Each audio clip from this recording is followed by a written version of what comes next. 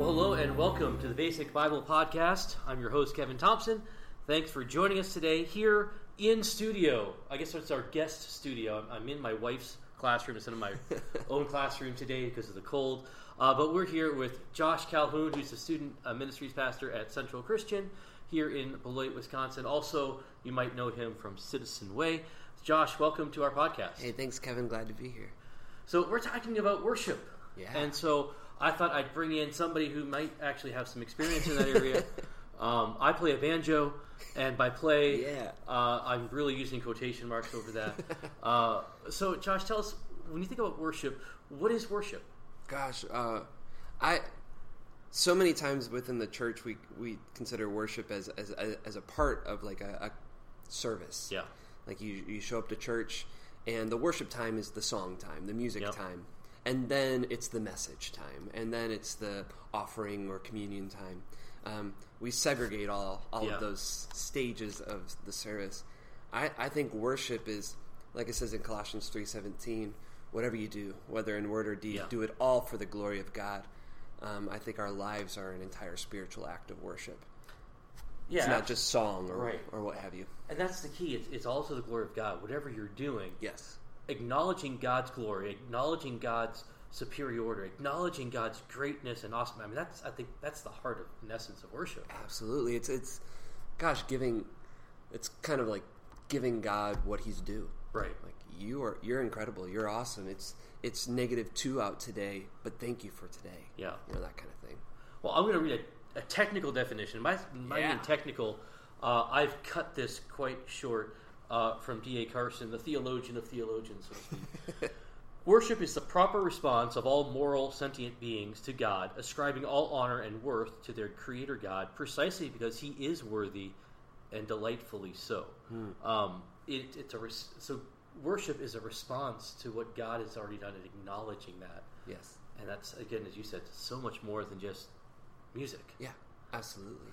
Well, if I'm leading worship at church, and I put that in quotes right there. But basically, if I'm leading the songs, congregational songs at church, oftentimes I'm also introducing communion. And a lot of times with communion, I say, now's our time in worship to remember. Yeah. Like you said, to acknowledge what God has done and remind ourselves, remind our hearts, remind our heads of all the grace that He has bestowed upon us, all the love He's lavished. Yeah. And that kind of thing. And communion is one of those things where, I mean, that is, it's an intense act of worship. Yes. And I love the whole, the last time we had communion at our church, if you've ever been to our church, we have the communion table set out with the elements there. And right in the background, you see the huge cross we have in the background. And seeing the elements of the table in contrast to, not in contrast to, but right in front of the cross. Yeah, that picture in and of itself, reminds us of what God has done. Yeah, and again, and what Christ commanded us to do this as often as we do this in remembrance.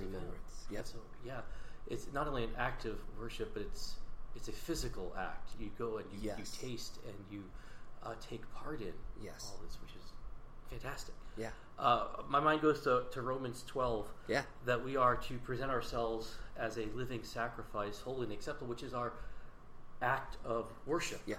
And so, as you said, music is not just worship is not just music, right? But you live a life that is absolutely. It's what John the Baptist taught. It's repentance. It's turning away from anything that stands in between you and God, getting it out of the way, turning your back to that so that you can face everything you do for God, basically.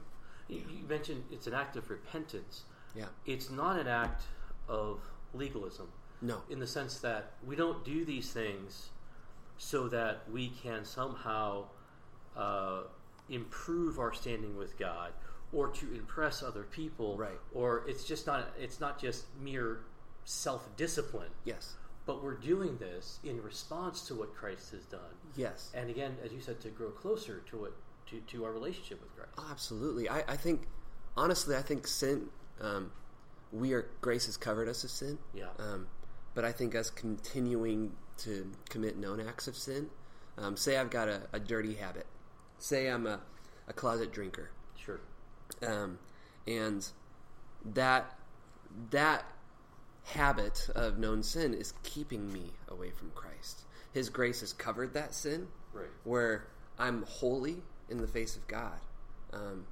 But it's also keeping me from an intimate relationship, which I think that intimate relationship is the ultimate act of worship. Right. It's knowing Christ. It's knowing what he wants me to do. It's knowing what he wants from me. But it's also me knowing him. Yeah. And knowing him at an intimate level, like I would know my wife, or like I would know my daughters. It's knowing him even beyond that extent. Yeah. Like you would a best friend, where you know their favorite color, you know their favorite food, you know what to give them at Christmas time. I may have reduced Jesus down to that, but that my intention is, it's an intimate act of getting to know him at that level and knowing that he knows me at that level. You know, I teach systematic theology here at the school, and my first lecture, and yes, I'm one of those guys that lectures, sorry. It's what I do. My first lecture is about why do we study systematic theology? Yeah. Because of what you just said. Because it's not knowing what the hypostatic union is not going to get my prayers answered quicker. Right. But it is going to help me in my relationship with Jesus, because I want to know everything there is to know about him, whether it's favorite color or all those things that we do in a human relationship.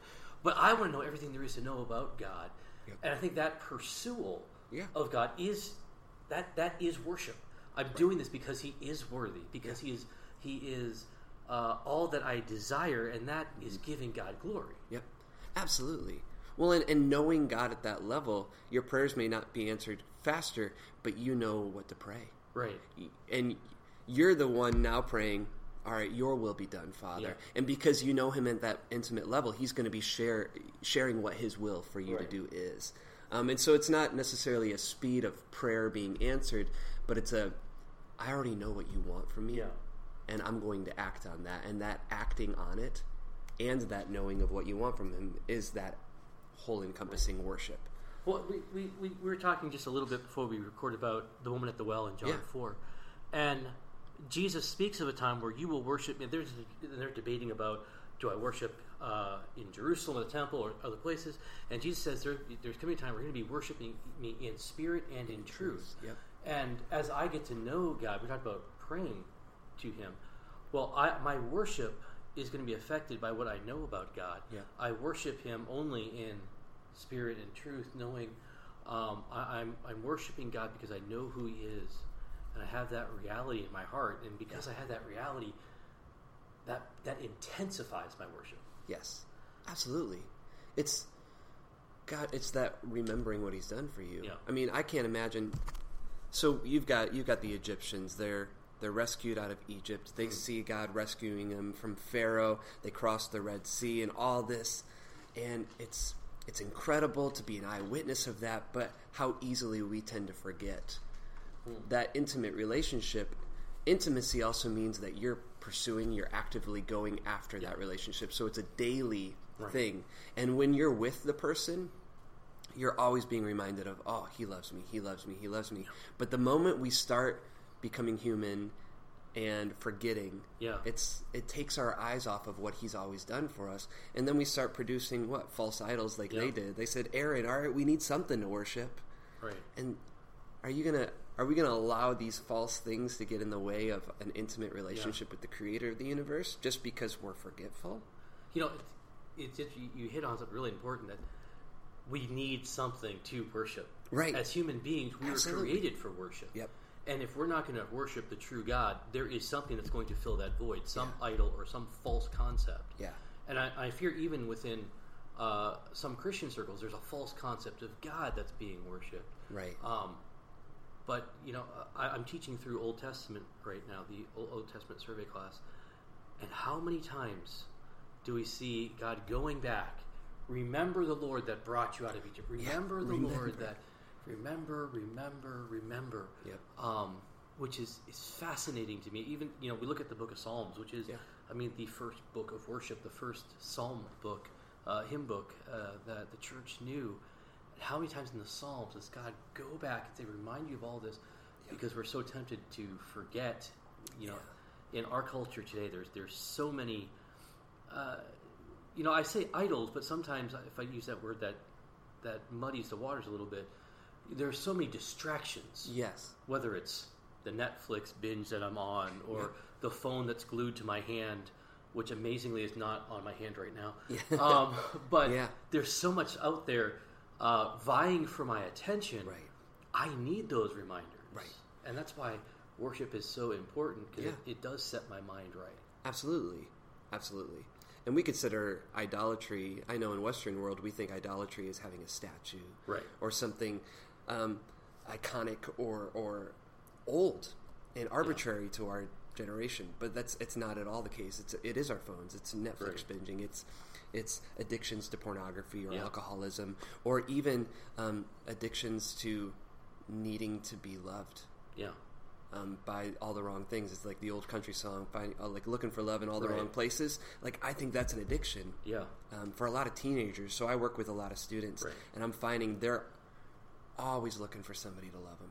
Yeah. And if their parents aren't giving it, they're going to go somewhere else. And a lot of times they're going to be looking for it in friends. Girls are looking for it in boys. Guys looking for it in girls. Looking for it in the dark places on the internet. And it's horrible, and it's horrifying, and it's only going to lead to death. And instead, God's calling us, like, worship me. Yeah. Worship me, because I'm the only one who can fill you up. I'm the only one who will never let you down. And but if you start worshiping every other thing, he's like, it's only going to lead to death. Well, and that's what makes these idols so alluring, is that it takes what only God can give, and it corrupts it. That's why we find it appealing, because there is a part of that. Pornography. God created us for sex. Right. God created that as a wonderful gift within the confines of marriage, which is a beautiful and wonderful thing. I tell my students all the time, sex is great. I highly recommend it. And you always get the laughs, whatever. But in essence, that's true, because God has given us that. But Satan takes that natural, God-glorifying desire and twists it and perverts it into something else that leads us away from God. But it's that desire for love, it's that desire for acceptance that allures us away. And what's so deadly about that is there is a fulfillment for that in Christ. God does give us those things. I think it was Augustine who said that God has given us a God-shaped hole inside of us that only He can fill. And we're trying to fill that with all this other junk, and that's why it's so addictive, because you always need more, because it doesn't fill, and it doesn't satisfy, and it's taking you away from the only thing that really can. Yeah. And that, I think, going back to worship, when we understand that makes worship all the more sweet and all the more joyful and all the more satisfying. Yes. I find a lot of students, but I'll even see it at church. I a lot of times worship with my eyes open when I'm singing. Because I really enjoy watching the congregation, and as a leader, it helps me lead better. Because I see, okay, they're not really jiving on this chorus or this bridge, so we're not going to repeat it the second time. That kind of thing. But I'm also very encouraged because I see the worship happening, but I also see in that, a lot of lack of singing along, a lot of lack of even engaging in that intimacy, because a lot of us don't know that intimacy. And so therefore, with my students, they don't know Christ the way you and I might. And part of that's just going through life and all of its ups and downs, and you realize, man, God is good and He's faithful. And so when I was 17, I didn't realize how good and faithful God was, because I hadn't gone through any hardships. My biggest hardship was probably like not studying for a test I should have. And I was like, God, please help me. But then you go through life and you see death, and you see hospital visits, and you see real circumstances that are really painful. And that helps us to engage in worship, because we see and we remember how faithful God has been through those times. But without that intimacy, you can sing any song, and it's not necessarily going to be like, any kind of form of enjoyment like you talked about. It's going to be more of a burden, like, I got to deal with, how long is this song? This hymn has how many verses? You repeat that chorus again? Really? You're like, seriously? But in 1 Samuel 15, he's like, I'd rather have your obedience than this 5 minutes of your time that you're sacrificing because you think I want it. You're coming to church thinking that it's what I want, but you're not obeying me any other time of the week. So what kind of gift of worship are you actually offering me here? I want to hit on something you mentioned. You mentioned looking at the congregation as you're singing. Yeah. I was reading a book by, I'm going to butcher this name, but Thabiti Anyabwile. Okay. And I can't even remember the title of the book. But he was mentioning a service he was in. Yeah. And they did something completely different that he'd never experienced before. Yeah. But as they began to sing, the worship leader said, all right, I want you to stop. And he had the church turn and face each other. Ooh. And as they were singing, they were looking at another person. Yeah. And he said, they're basing this off of Colossians 3 and verse 16. Let the word of Christ dwell in you richly, teaching and admonishing one another in all wisdom, singing psalms and hymns and spiritual songs, with thankfulness in your heart to God. But this is in the context of ministering to each other. Yeah. So here, songs, hymns, and spiritual songs, you're singing that to each other. Now, oftentimes we think about, all right, well, we're going to sing to God. But in another sense, you are ministering to other people. Yeah. It's a corporate act of worship. Absolutely. That helps each other in your worship to God. Yes. Well, and I'll say that a lot of times, especially with students, because when I'm introducing, like, guys, this is the reason we sing. Yeah. Because there was a long season where I was like, why do we gather together and sing songs? Yeah. It seems a little unusual. Seems a little old-fashioned. But then God started introducing to me why we do that, and part of the reasons is we're singing truth over one another. Yeah. Singing or worshiping in spirit and in truth. Well, those of us who are coming full of the love of Christ and full of that intimacy, we can be the brothers and sisters singing the truth over those who aren't getting it or don't feel like God has been faithful, or like they have anything to offer. Yeah. We're singing over them and we're building them up, we're lifting them up, we're being shoulders to lean on, even in the midst of just singing songs. Right. I don't know how many times I've come to a service, it's one of those classic things, where you're fighting with your wife in the morning, the car doesn't start, you're yelling at your kids on the way, then you walk in the building and you're smiling and whatever. But as hypocritical as that sounds, that's when you need worship the most. Right. That's when I need to walk into that service, and I may be grumpy and whatnot, and I've actually tried to not smile sometimes, just to let people know I'm in a bad mood. But when we begin to worship, it refocuses my mind on what is true, and that's why I need to show up at church when I've had those bad mornings, when I feel like a complete hypocrite. Because in reality, I am a complete hypocrite, and this is what resets my mind. Even before the preaching of the word, which is again intensely important. But worship focuses my mind on God. Mm-hmm. It also focuses my mind on others. Absolutely. We talk about dangers to avoid. Yeah. And I think there's a lot of talk about the worship wars. Oh, sure. Should we talk? Should we sing more contemporary songs, and should we sing more hymns? And I like both of those. But I remember reading, I think it was Russell Moore, who talked about the problem with the worship wars is we're not thinking about each other. Right. And this is an act of not just worship, but an act of service. I can think of a particular hymn right now. We sang in a church I was in. I really didn't care for it. Yeah. The theology was fine. It's just it was just dragged. Yeah. But I knew of an older woman in the church who just loved that hymn. It was a beloved hymn to her. It really refreshed her soul. And so when we sang that song, I began to think of her. Yeah. This is not that she's going to be ministered by my particular voice, because nobody is.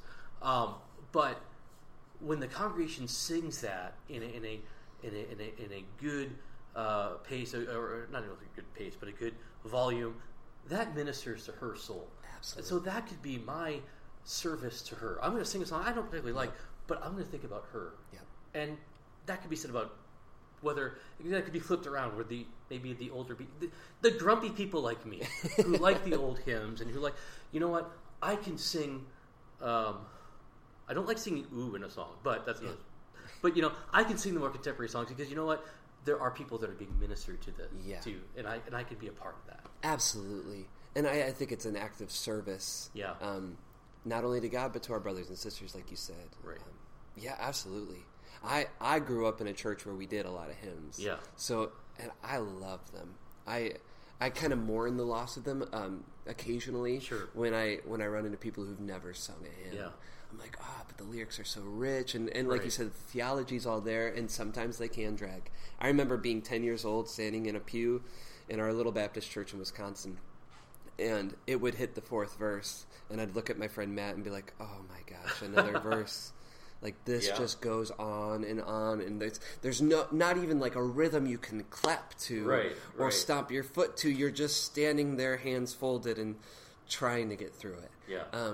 But then as I grew older and I started, the church moved on to everything being on a screen in the late 90s. And so we literally got rid of our hymnals. Yeah. We still used the hymns, but just didn't have the hymnals. And I remember I got to take one home. And I'm a songwriter, I'm a musician. And I remember started digging into that hymn. Yeah. And I started rewriting them. I saw all the music in there, but I couldn't read piano music. So I'm like, I'll just make it up. And I started making up new music to these lyrics and realizing, oh my gosh, these lyrics are good. Holy cow. Yeah. Oh, there's a lot of truth here. Oh my gosh, there's a lot of fruit here. And it refreshes your soul. Just as reading God's word should and will if you allow it. Right. And man, I think we reduce the music art of worship a great deal if we don't allow God's word in it. Yeah. And I think sometimes that's the case. As a music worship leader, I'm very picky about the songs that I choose to sing, because I do think there are some songs out there that are this song's just filled with a lot of obscure water references. Yeah. I don't know what that means. Right. And I don't feel like the congregation's going to either, unless I give a minute blurb on this is what this reference is and this is what this reference is, rather than, man, you go through those hymns and you're like, oh my gosh, this just states it. Right. You're singing the reference. And you're singing the background to the reference. But I think that also goes both ways, too. Yes. You can do that with some contemporary music, and there are some hymns that are old, and just because something old doesn't mean it's deep. Right. Because there are some stuff that's just like... weird. Yeah. That's just... That, I don't think we use that word anymore. I remember singing a song, it was in a hymnal. It was, it's just Jesus and me as we walk along, and it's just like, this could be written by a 5-year-old. I don't know. Right. But... And there are some contemporary songs I looked at and I delved into, and it's like, you know what? This is really deep. This is really... Yes. I can see references to Scripture all throughout this, and this is a beautiful song. I may not like the tune, right, but the theology in here is solid. Absolutely. And I'm so thankful that we have writers out there who are producing biblically sound music for us to sing on a weekend or every day. Yeah. And I think a lot of that's out there on the radio now, thank God. And I think that's a blessing. Going back to the worship roars, I remember firsthand being a part of it. And wanting to have like percussion and drums in our church. And there were some older people who thought that any kind of rhythm when it came to the music was the devil's music. Yeah. It was basically like, well, the devil took music by taking rock and roll and making it something popular. And he's like, we can't bring that into the church. And I said, why not? Why can't we? Larry Norman, like, why does the devil have all the good music? Like, let's take it back. God created music. I think even that's a bad theology, because it presupposes that there's a secular and there's a sacred. Exactly. And when we realize that God created all things, and therefore, of course, there are some things that are bad because this world is a fallen world. Yeah. But let's redeem that. Yes. And let's bring that back. Absolutely. And people, I think there are some who just don't understand their history. Because the church has done that. Martin Luther did that. Oh, it took old pub songs. Right. Yeah. And it's songs people knew. And and there have been plenty of times so I got my start leading worship in college. I knew 4 chords on the guitar when they asked me. I was the drummer, and the worship leader couldn't show up. So they're like, do you know how to play an instrument other than drums? I said, I know 4 chords on the guitar. I led worship for the next 4 years. And I loved it, and that's how I learned how to do it. But a lot of the songs I knew were cover songs that I played in a band when I was in high school, like rock songs, pop songs. And there were songs that we would just insert into our worship time that had such depth to it. Yeah. One of my favorite bands is Coldplay, and I know some people will crucify me for this. Sure. I'm hearing people clicking off the podcast right now. Probably. But that's okay. But there's songs, and you could tell that Chris Martin is searching. He's looking for God. Yeah. And I think every artist is. Man, I think every person is, but artists have this. There's something in an artist's soul, in nature, that causes them to seek and search and dig, and I think every artist is looking in a way, and sometimes they're looking in the complete wrong direction, right. But sometimes they start turning toward God. And there were lyrics of Coldplay songs that we would do, and these students would be like, oh my gosh, that song just hit me. And the Holy Spirit spoke to me tonight and told me that I needed to start giving up this, or turn to this, or start doing this. And I'd be hearing this afterwards. I'm like, wow, I had no idea. I just really liked this song. Yeah, it's fascinating because, I mean, we all have desires that only God can fill. Again, that's the whole idea of worship.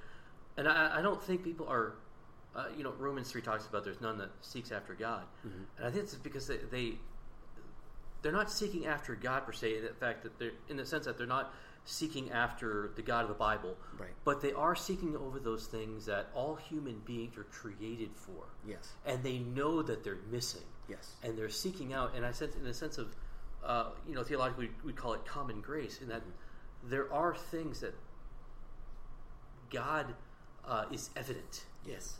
And we can get glimpses of that. And again, I think certainly the artist's mentality, the artist's soul, is particularly sensitive toward those things. Yeah, absolutely. And I'm not an artist, but Well, going back to my church, it ended well.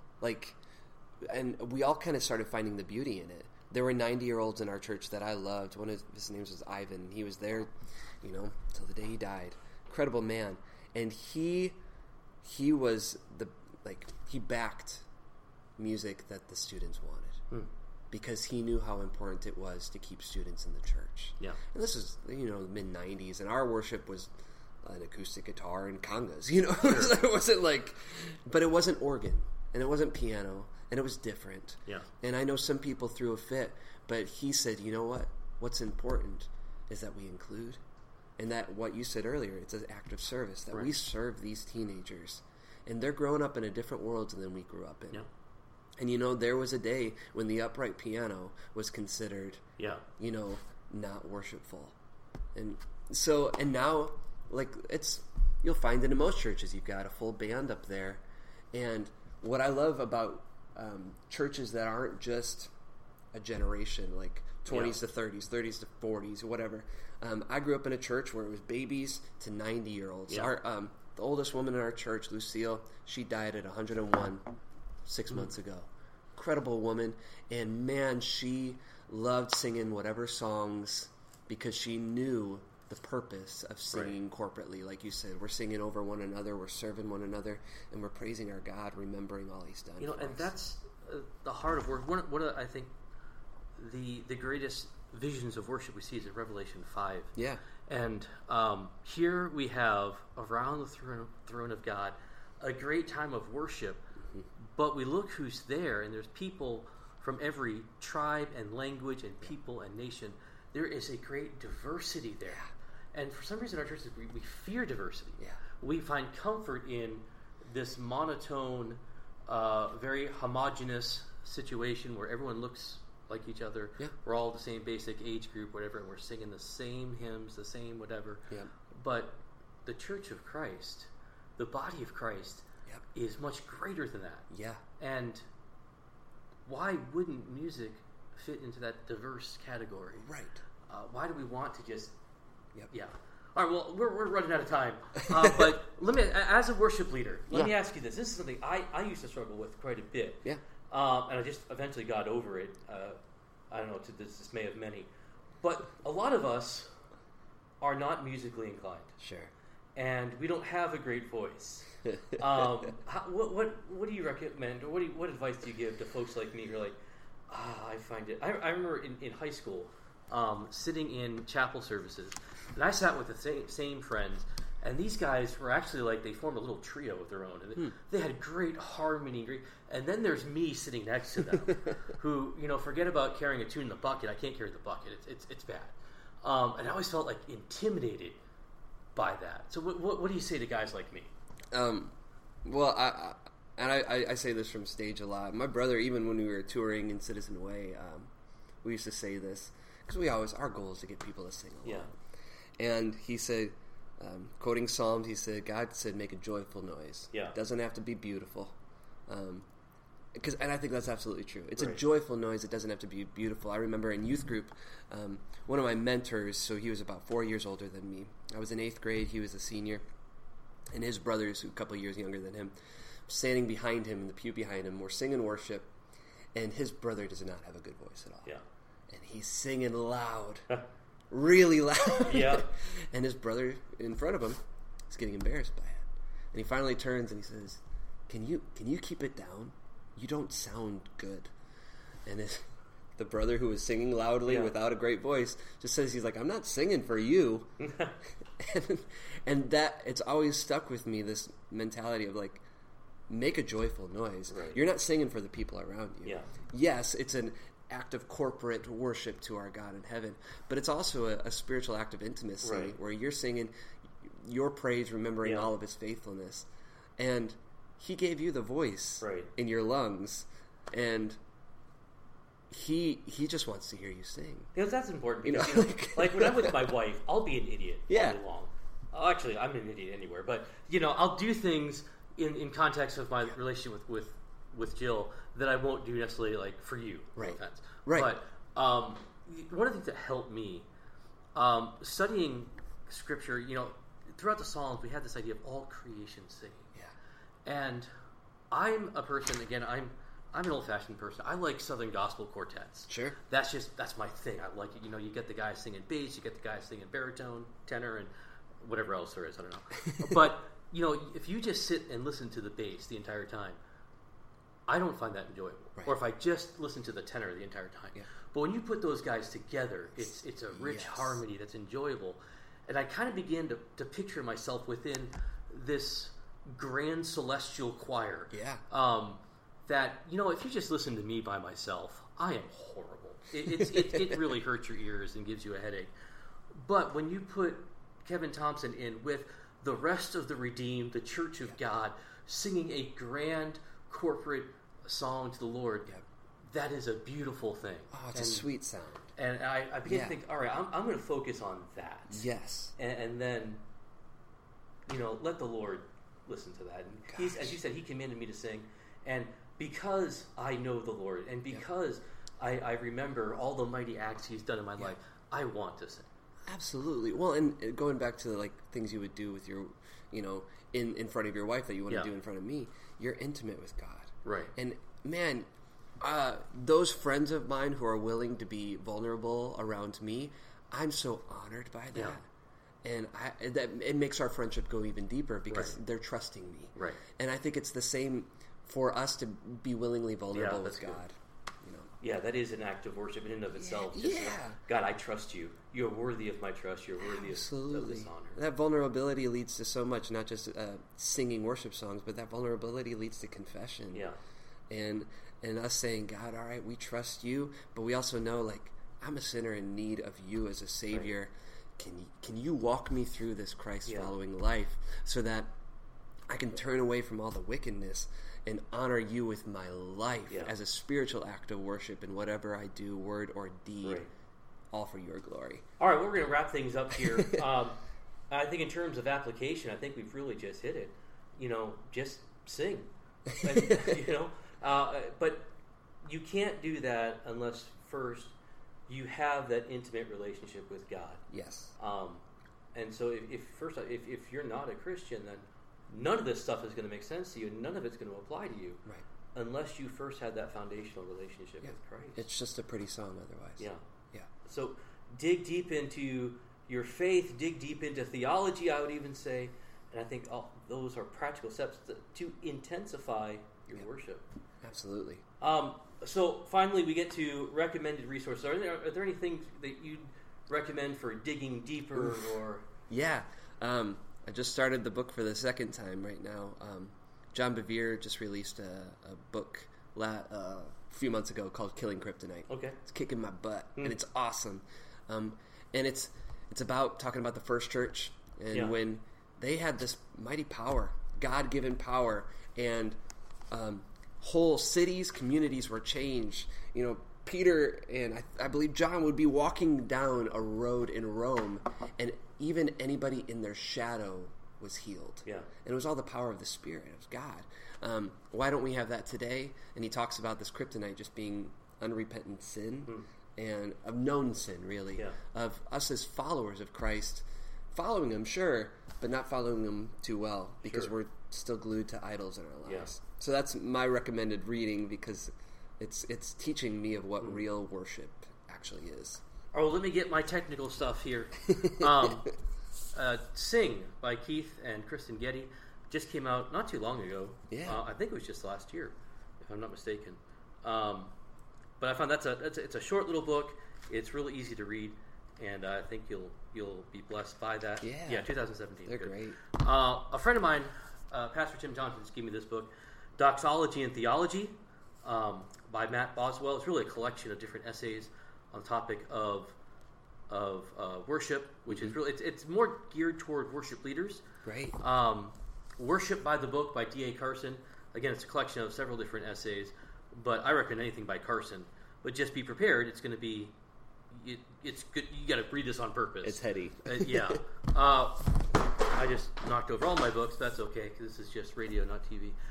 John MacArthur, Worship: The Ultimate Priority. Again, another good book, I think. And then finally, A Better Way by Michael Horton, which is really, it's a fascinating book because he takes really the drama of redemption from creation, fall, redemption, and weaves worship into all of that, which is really a great perspective. So I'd recommend that book, especially since Michael Horton's coming on the podcast later. You need to read that. So, well, thank you so much, Josh, for coming on the podcast. And we've already gone over our time. So thank you for the extra time. My pleasure. Anytime. I love it. So thank you all for listening as well, for hanging in this entire time. Don't forget to check out our website at www.basicbiblepodcast.org or check us out on Twitter at basicbiblecast. You can recommend us on iTunes or share us on whatever social media platform you do. And come back next week and we'll have another great program.